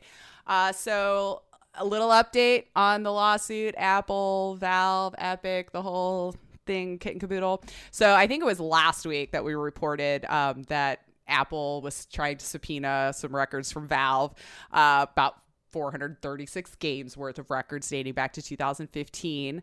The judge ordered to hand it over. The judge actually sided with Apple, saying that Valve has to hand over this info. I'm floored, if I'm honest with you, because I still cannot see how their records has anything to do with Apple. I don't know. I don't. Okay. But it was kind of funny that the judge, of course, said to hand it over, but also noted that Apple has salted the earth with subpoenas, telling Valve it wasn't just them. So trying to make you feel better. And then Apple, of course, continues, well, we requested 30,000 and then settled for 436. Like, they're doing some huge favor. Like, we could have, now that we've seen the judge would have said, okay, it could have been 30,000. I don't know. I still have no idea why Valve has to do this for freaking Apple over apps. It's an app store. Whatever. I know. Anyway, so July 2021 is when the court hearing for the Battle of Epic versus Apple is set to take place. So Valve apparently has till mid-March to hand it over. So that's the last bit of news that I've seen on that one. Good Godspeed, Valve, because I know you're a smaller team. I know you still make a ton of money, but I still know it's a smaller team. Well, I'm sure it sounds like judges are just having a field day with handing over documents, because they be handing over documents all week. It's like, hey, you guys have to hand over documents to Apple, and hey, somebody has to give up their tax returns, and I won't say more than that. Yeah, well, I only think one of those two is still going to happen. But what's our headliner this week? Oh, wait. Before we do that, I got two little quickies, because I wrote them down. Just had this feeling that they may have gone under your radar. Slip by me. So I wanted to touch on these. I think I want to touch on the second one I found first, mainly because I guess I want to hear how this makes you feel. With this little guy, I don't know how to feel sometimes. So apparently there was a conversation or an interview with Tom Holland talking about Uncharted. Okay. And he was quoted as saying he's worried that he made a mistake with his performance. So maybe he didn't feel like he approached the character correctly. Or is he setting himself up for when everybody inevitably hates him just because it's a video game character? So you'd be like, well, I told you guys. Could be. Because maybe he's finding out how toxic we are as a whole. Doesn't want death threats. He should have known that going in. I hope so. But the boy has this way of being a trickster. Like, I don't know if that's what I want to think, or maybe, like you said, he's covering his tracks. I don't know. I don't know if you even saw this, but they pulled some little stunt on Twitter or on Instagram or all over social media. It was him, Zendaya, and Jacob Batalon. I never know how to say his name right. The guy that plays Ned in the Spider-Man movies. Okay, yeah. They're pretty much the trio of the films. Mm-hmm. And the first one I saw was Tom Holland's just like, hey, here's the title for the new Spider-Man movie, Spider-Man Phone Home. And you're just like, all right. And then you look over at Zendaya and she's like, hey, I'm excited to share the title of Spider-Man with you, Spider-Man Home Wrecker. You're like, wait, what? And then Jacob, he's like, hey, here's the title of the new Spider-Man, Spider-Man Home Slice. And you're like, what the shit is going on here? This is great. I'm here for it. So they do all this. And then finally, like a few days later, you see like a clip on Instagram or Twitter, and they're walking out of the director's office, all three of them. And he's like, yep, still a fake name. I don't know what to do. And they're just like, I don't understand why they keep doing this to us. They're like, why won't they just tell us a name? And then one of them's just like, because you're always spoiling stuff. He's like, I didn't spoil anything. Because you all took to Twitter. And he's like, no. You're all just as guilty. So as they walk by this board off in the background where you see a bunch of scribblings, the title is on the board. Oh, well then that's cute. So it was a clever way of getting there, but it was just like, okay. Yeah, that is fine. Yeah, I totally missed all of that. Yeah. So it was pretty good. So we'll see about his performance whenever we ever get a trailer. Right. Because I'm sure we could kind of get a sense of it there, but maybe not 100%. But a tease. I still think he's going to be fine. Just calm down. See. Second of all, I stumbled upon this today, and I wanted to hear your take because for me, I guess I can see it being something that could be popular, but I guess at the same time in my head I'm like, why did we go this direction? Not that I have a problem with it, because I know that was one of the attacks I heard is like, well, why can't this be a thing? I'm not saying it can't. It's just odd. Okay. There was apparently a series unearthed on Reddit that was Mortal Kombat related.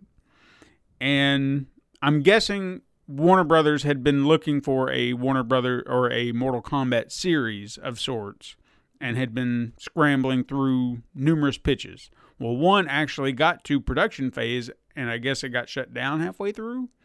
But there are animation stills for it and everything. Mortal Kombat Ultra Girls.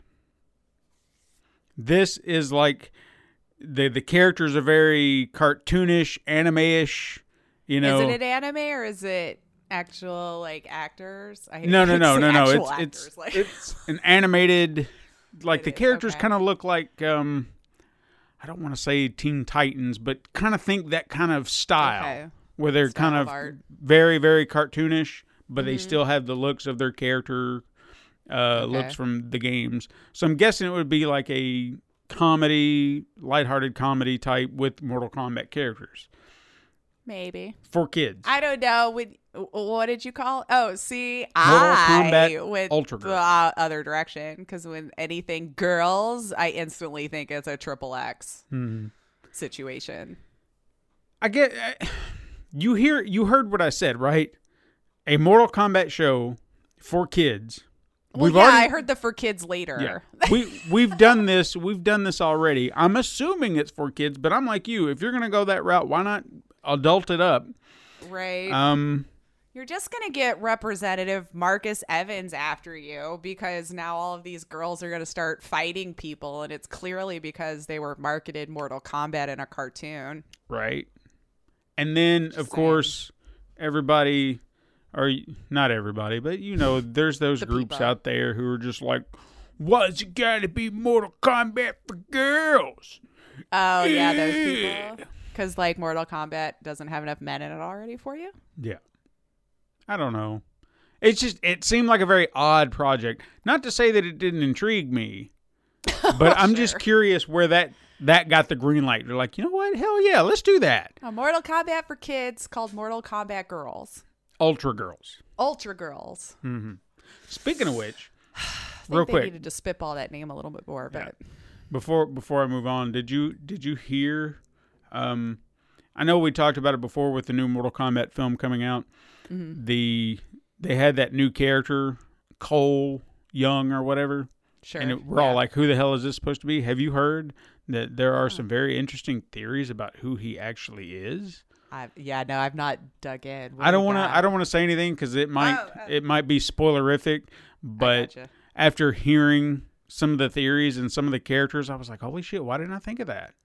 Like, I don't know See, why. I'm not as indoctrinated in the lore, so Yeah. I'd probably miss some of it. Well, it's like they haven't given anything away to where you could just be like, oh yeah, like there's the through line to who he is, but for whatever reason, my brain did not piece together certain elements, like one character in particular who he could be. I don't know why I didn't, especially considering the way that the trailer presents itself and who they seem to be focused on. Right. I mean, that seems like a no-brainer. And I was like, holy crap, why didn't I think about that and piece that together? Like as a very good possibility. Because just because it's got somebody else's name or a name we're unfamiliar with doesn't mean he can't be one of these other characters. True. I mean, they're allowed to tell their own story, technically. Yeah. I mean, I would imagine. so it kind of caught me off guard because I don't know why I never thought, oh yeah, duh. Okay. You know? Yeah. That So. might be a Hubs and you conversation. 'Cause Yeah, he's I playing won't. a lot I of won't Mortal say too Kombat. much because to me, I kind of wish that my brain had stayed stupid and not thought about Well, that. then don't look at it. But I I still, know sometimes it's unintentional. yeah. So I'm very. I think I'll be fine. I think I'll enjoy the movie. And it may not even be that. That could Yeah. be just enough to throw you off base again and have an even bigger surprise when you see the movie. Like WandaVision this week. Oh my god! Look.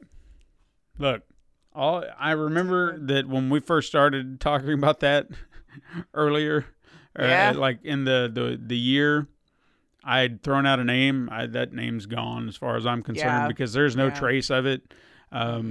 What they whipped out today, or not today, but over the weekend. Over the weekend, whenever it aired, the mid-credit scene, I won't spoil it for anybody, but that to me was just like, they did it. They Like, did it. I didn't see that coming, but it was like that nice little treat for the comic book geek in me. I was like, oh. Yeah. And it gives me hope that they'll kind of do something. Even the Hubs was like, oh. So that's Yeah. how I knew it was like a bigger deal than what I even knew, because he was like, oh, cool, you know? And I was just like, I have to read more about this thing now so I can be just as excited. I was curious if they would do it, but I guess there weren't. It was in the back of it was far in the back of possibilities of things, because I wasn't looking at that aspect, the approach they took to it, and I was like, oh shit. So my brain started I'm kind of working. curious where you go after this, though, because I feel like you just did way too much of a revelation for one season. I feel like Yeah. it could have lasted as the story arc for the show. So I guess I need to stop, because I'm getting into spoiler territory where I'm gonna accidentally say something. We'll need to talk about it afterwards, but like, Yeah, I had probably felt like this was going to be a one and done thing. yeah, Because that's the feel I get. I don't see how you can do this as another season, because then, yeah, it just doesn't. It And doesn't. I mean, look- that's okay if it was meant to be a one and done. I Yeah. can appreciate those like one mini series type deals and move on with my life. Sure. It just doesn't. It doesn't seem like it lends itself to a multi-season format. And if you did, and I'm sure there's a producer out there who could say like, no, we could do this. You know, Yeah, but you've been doing so well with the MCU, like don't garbage it now just for the sake of the dollar. and that's Like, what they keep would it- do. Under the wrong hands, that's what they would Yeah. have done. They would have crammed it. They would have been like, all right, season 1 is the 50s, season 2 is the 60s, and they would have stretched it out and be like, Oh, sure. when are we going to get some answers? Right. You know? right. And then you would have killed it for sure. Yeah. Hey, let's talk about the headliner. What do we got today? Well, I pretty much gave you a You started a surprise, little. or I guess a clue last week, because my brain, for some reason, thought this game did not come out. And then I was like, wait a minute, did it? Yes, it did. I need to go check. So I'm going to be talking about the Blizzard Arcade Collection, the game that I was super excited for last week. And for the record, Blizzard is a garbage company, and I hate throwing them my money, but Damn it. they suckered me with this because, you know, my nostalgia called up to me. Because for me, this was the most perfect compilation of games I have seen in a very long time. Okay? Nice. Normally when you get these arcade collections or game collections of whatever they are, hell, we'll look back at the Contra one, the Castlevania one. They have the game you want, and then they give you a couple of other games that you're just like, I've never played that, and then you play it and you're just like, I don't want to This is play why. it. Yeah. So I'm just That's why gonna I never played this. I'm gonna move on. But here they give you 3 games, in my opinion, 3 solid games, because I remember playing these games so much in my teens, because that's about the time they came out. And even the way they present them makes it even better to a degree, which I will get into as we go through. But the games themselves, I guess I'll just break them down as we go through. Where to begin? I'm going to start with the one that actually upset me a little bit more, because this was one of the ones that I was most excited about, was Blackthorn. Now, this was a game that they produced, I think back in 1995, but it could be a little later. Blackthorn worked in that same game design as games like Out of This World or Another World and Flashback, where it has that slow moving, type pace, but it's also kind of an actioner because you have to run and jump and shoot. And what I always loved about this game was the shotgun, because it just, the sound of it, and the combat, because you come across these goblin creatures and they've got their guns. And it's not just bang, bang, bang, and you just go like that. It's you hide behind something, and then they'll take a few shots, and you come out and you pow, pow, pow, pow, and you shoot them back. So you have to be precise. It's not just a run and gun. It's you walk into a room, and you have to, keep from getting shot, pow. And even worse or better, depending on how you want to look at it, there will be prisoners hanging from the cave walls and stuff like that, at least in the first levels, but I can't remember later on. And they can get shot. So if they're in the way and you hide, they're going to get shot. And it's kind of messed up to watch them just flop to the ground because they're sitting there begging for, hey, please help me. And then the guy just shows up, pow, pow, pow, and it's like, he's dead. They didn't say what help. Yeah. So it's sad, but at least they took that attention to detail, as much as I hate to say it. What you get in their presentation is they give you 3 versions of the game. Now, they present the Super Nintendo version, which is the one I'm most familiar with. They presented a 32-bit version, which I'm not quite sure where that came from because I never knew this existed. Right. Huh. And was it ever on PC? Well, I had it on PC. You remember I talked about that, and the PC version that I had was very reminiscent of the Super Nintendo version. Just kind of a little bit more polished, slightly more polished, but still had the look, the aesthetic, and a few added features. Then they have the definitive version, which I will say up front, all of these games have definitive versions. But this wiki says it was on the Sega 32.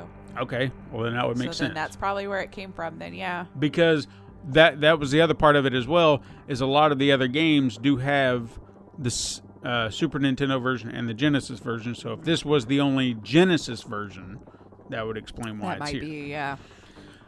So what I like about this is they have created save functions, rewind features, which are always helpful. Especially with these older games. Plus, I mean, you can still play them with the codes that they'll provide you and things like that if you want to do it that way. But why would you if you can save it? My biggest gripe here, and this is a gripe throughout all of them, is they present the definitive version as just that, the definitive version. So they're going to give you extra features and little added elements that make you want to play that version. Yet they take away the rewind feature. So if you want to play the game with the rewind feature, you have to go to the older ones. But if you play the definitive version, you don't get that. Weird. Yeah. It's kind of what I thought too. I see. I would have almost figured the other way around. Was it a feature in the original? Like when you played it back in the day? No. I mean, obviously not. I mean, this. Well, that's weird.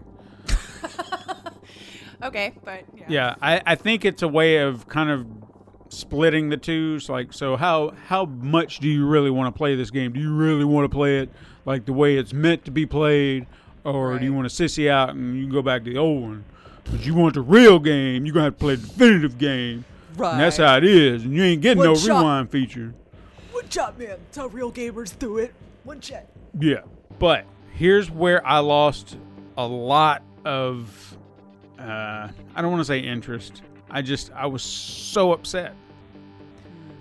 I remember for a fact, Blackthorn PC, my version, had blood in gobs. It was never on the Super Nintendo version, but there was blood in that PC version. Not a damn one of these versions has blood whatsoever. And I do not understand it. In fact, I felt like the definitive version would have pulled from this old PC version and used that to kind of build upon versus going to the Super Nintendo version and using that as your anchor. So I'm really confused by this, and I don't understand why you wouldn't have used that. Because for me, that was one of the reasons I got it, because it was rated M for mature, and I was like, hell yeah, I'm all in. But no. Huh. Especially with like a definitive ultimate, I feel like you're pulling from everything. Yeah, you're Everything. supposed to be, or at least. giving you the options like SNES version or the Sega version, PC version. Yeah, I was really disappointed by that. The 32-bit version, I tried playing that for a minute, and I don't like it. Like, No? for whatever it is about it, the music doesn't sound right. The gameplay, it's still the same, but it just feels weird, and it looks weird, and I'd rather not. Too many colors. It's not even that, it's just how they did it. Like, they didn't really improve anything. It's like, I know this was 16-bit, now look at it, 32-bit. It's like, yeah, but what did you fix? This doesn't look better. See, I just assume they're just cramming more colors in and calling it a day. No, it's like they just kind of gave everything depth, and it's like, yeah, but it's still pixelated. So, why? I don't know. I don't know either. So Blackthorn to me was a disappointment, although the game is still there, and I still will play it. Like, I even ran through maybe like the first 2 or 3 levels of the Super Nintendo version just because, and I don't know if it was just like my brain was on autopilot, but I went through and I had the rewind feature present, but I never used it, and I didn't get shot, and I didn't die. Nice. And I was just like, pow, pow, pow. I remember everything. Pow. I was gonna say, And I was well like, all right. done for games of that era, too. So to move on next, again, that was I wanted more for it. And maybe there's still patches down the road that could add some features. Isn't it sad we're conditioned to be okay with that? Right? Maybe they'll give us the rest of it later. Maybe. I don't Who know. knows? The next game that I really, really enjoyed was The Lost Vikings. This one came from Silicon and Synapse. I don't know where Blizzard really came in, but I also remember Interplay's name being attached to this as well. Okay. So I'm really confused how... They might just be the ones who owns the rights for it now. Actually, Silicon and Synapse may... See, this is why I need to do a deep dive into Blizzard. I think that's who they used to be. Oh, okay. So it was like they started there and then became Blizzard, so that might be why they still have it. But Interplay was the distributor. I remember that for a fact. Because that was their name was what actually drew me to a lot of these games. I would see Interplay and I'd be like, "Ooh, yeah, I gotta check that out."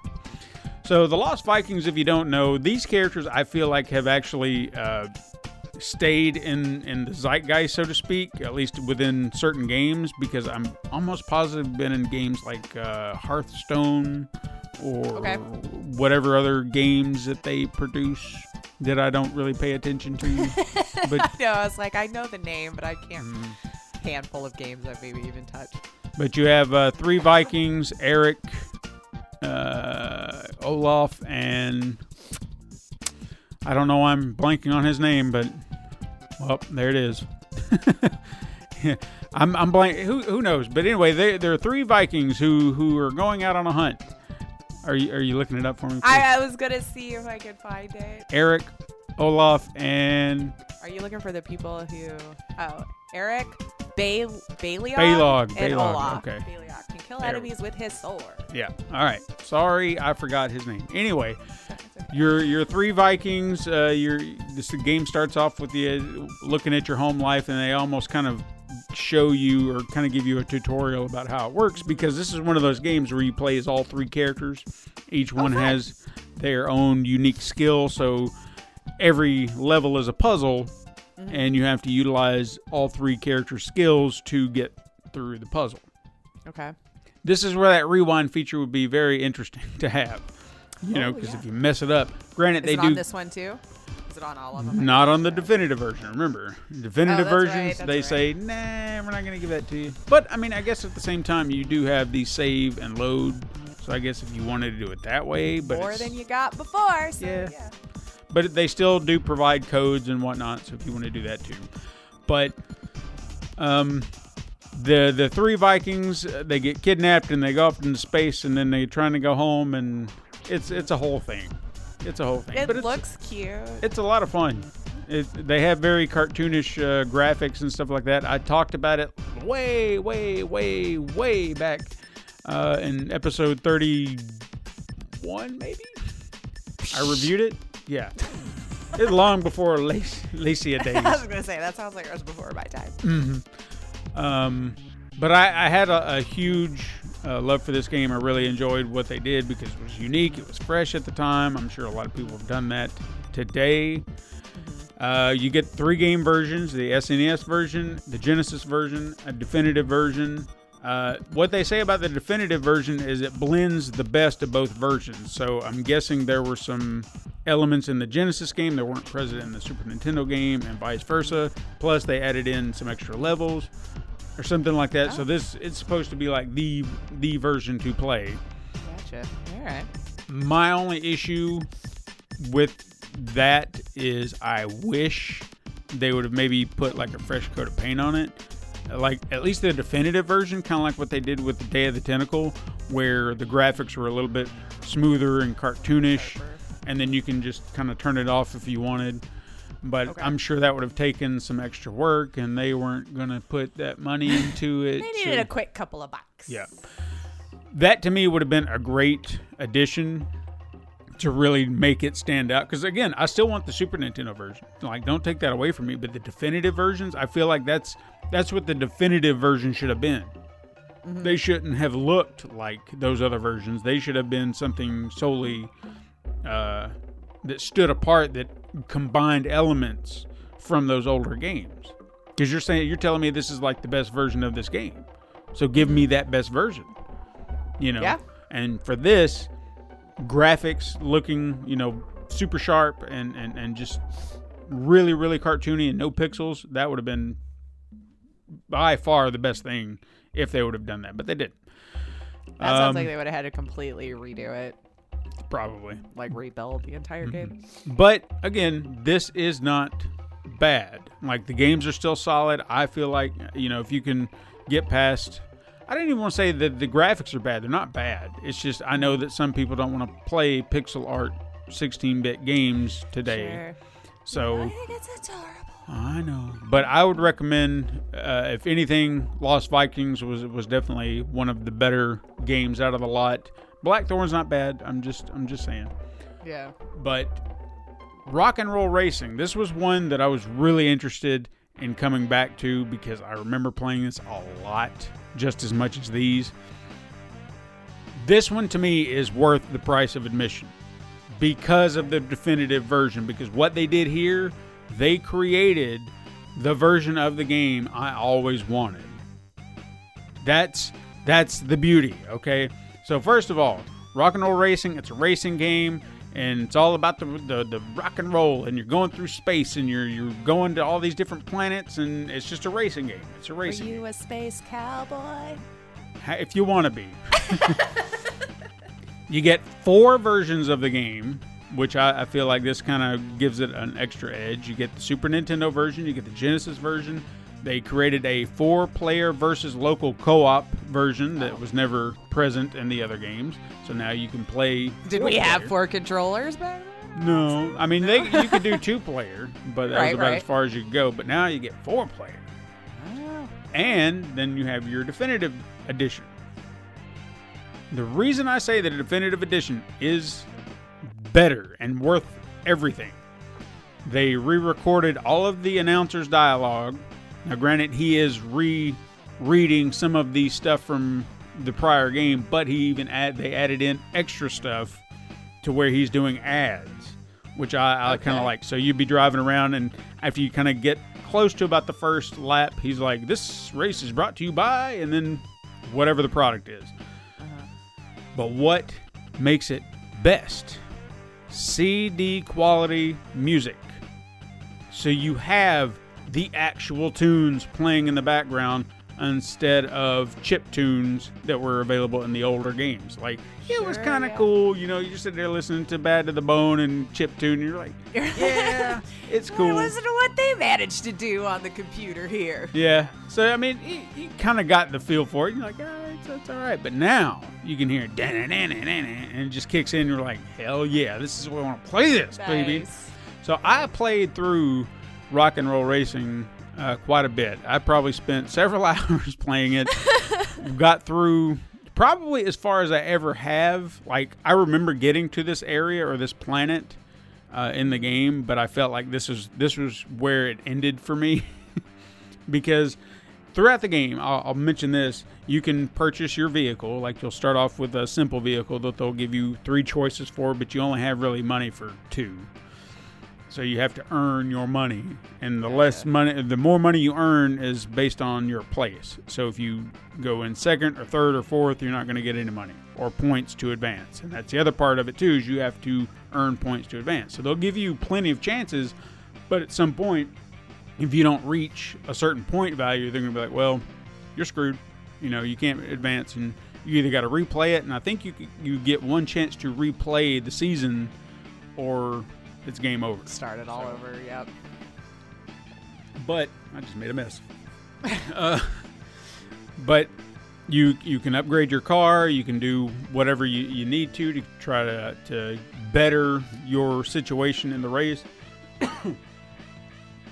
And there was a planet that was full of ice, and you can buy a hovercraft or something like that. And I don't ever remember if I ever got to the hovercraft or got to buy it. I remember it was just like insanely powerful, and I was just like, oh my God, I'm going to fly off, and I died. And it was always just Float right on over y'all. It was always insane. But what's my racing skills for this, it's like they took a minute to kick in. Like at first I was doing really good, and then once I started getting into the harder races where everything's get more intense, and my car is really fast, I'm having to think about everything, because sometimes you'll get confused. You can have a straightaway, but then you're supposed to loop around, and then you'll come back to this other spot, so it looks like a 4-way. So the moment I see a corner, I'm starting to turn, and I'm supposed to go straight. So now I'm off kilter, and I got to turn back around, and I was like, oh God. So that always threw me off. So I had to start getting in my head and be like, just go straight, man. Just go straight. And loop around, you get there. But anyway, that's neither here nor there. The game is a lot of fun.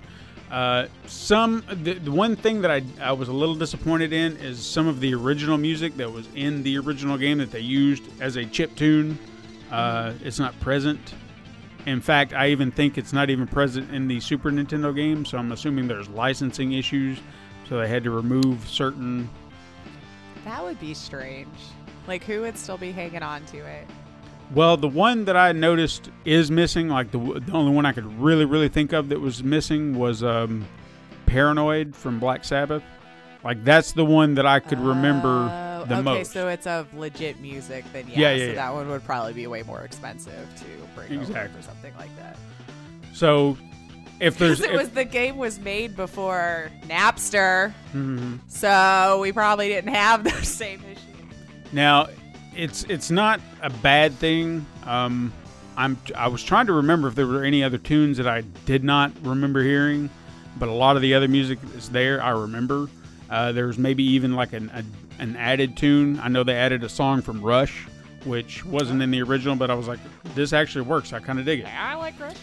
So, another issue that I had every now and again is the frame rate felt like it was a little choppy as you're trying to race around the board. And it's weird because it was like it would try to smooth out at some point, and I don't know what was causing it to have this problem. Like it just couldn't keep up or something like that. It wasn't game breaking. Like it didn't make me not be able to play, but you could just see how it went from smooth to the background kind of being choppy to smooth and choppy. It's weird, and I don't really know what's causing that. So maybe that's something they can also touch up in an update. Patch it up, yeah. This one also probably could have used a fresh coat of paint, but I don't feel like it's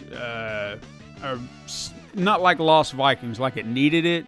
It's like maybe you could have polished it up just a little bit in the definitive version, but I don't feel like it's a necessity that just really broke it. The music to me and that whole thing, that elevated the whole. It's like, this is what I always wanted, and it kept me playing the game for hours because I was like, God, yes, this is what I always wanted. This is it. Get some really good score in a game, man, and it's surprising how just that alone can keep you in the zone, in the moment. Always. So overall, I wouldn't really say that it's not a bad collection. If you have any affinity for any of these games, I would say definitely pick it up. If you're not familiar with them, You know what? Wait until it goes on sale, then give it a try, because then There you you're go. not giving Blizzard as much money if they're not going to add more into it. But these are fun games for their time. I still feel like they hold up today, especially with some added features. But I would recommend it. One other thing I will mention that I came across that I didn't realize at first, but I wasn't sure if this game had trophies or not. And I then don't remember when achievements became a thing, if I'm honest. yeah. Well, what was interesting about it is I feel like there's a glitch, because I noticed that there are achievements listed on websites for the game. Okay. I played the practice level on Blackthorn to kind of refresh my memory, and a trophy popped. And I was like, oh, okay. They might have created it for this, right? No? But when it popped, I couldn't find it. I was like, wait a minute, I was just like, what happened to the? Because I know I saw it. It was there, but there is no trophy list. Like, I have not gotten any trophies. So I was like, so what was that? So I looked it up, tried to find some information on Reddit, and I'm not the only one. This is I don't know what's going on. At least you found other people. 'Cause Yeah. I'd be like, Steven, are you sure? Are you sure? Are you sure? But it just. The controller just need charging. I wish I could have snapshotted it or something, because it was really bizarre. But the moment I hit it in my notifications, that disappeared. So I was just like, all right, well, I guess I got maybe something it's for just nothing. a little bug where they're disappearing or something. And But there's no list of it on my trophy list either. So it's like it doesn't exist. hey, maybe It's weird. that was just something fun for y'all. Some big conspiracy for y'all to discuss on the Reddits. Who knows?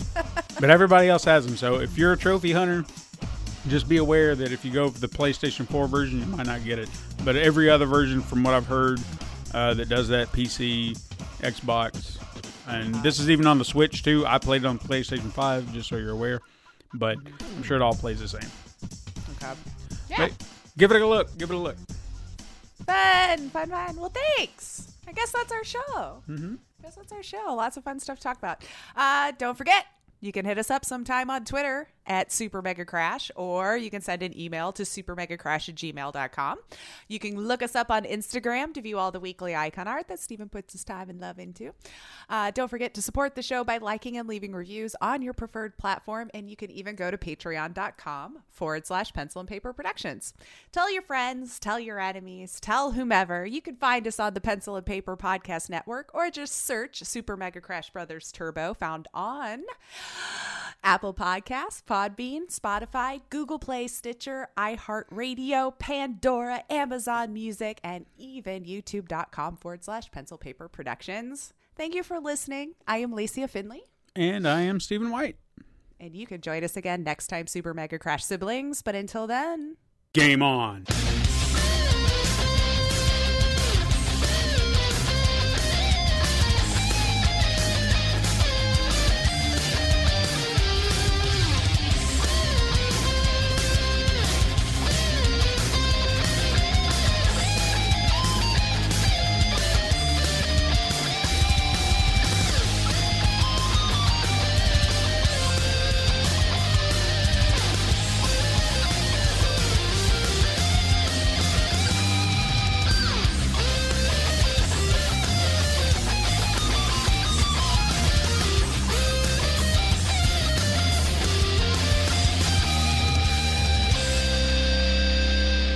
This has been a Pencil and Paper Podcast Network production.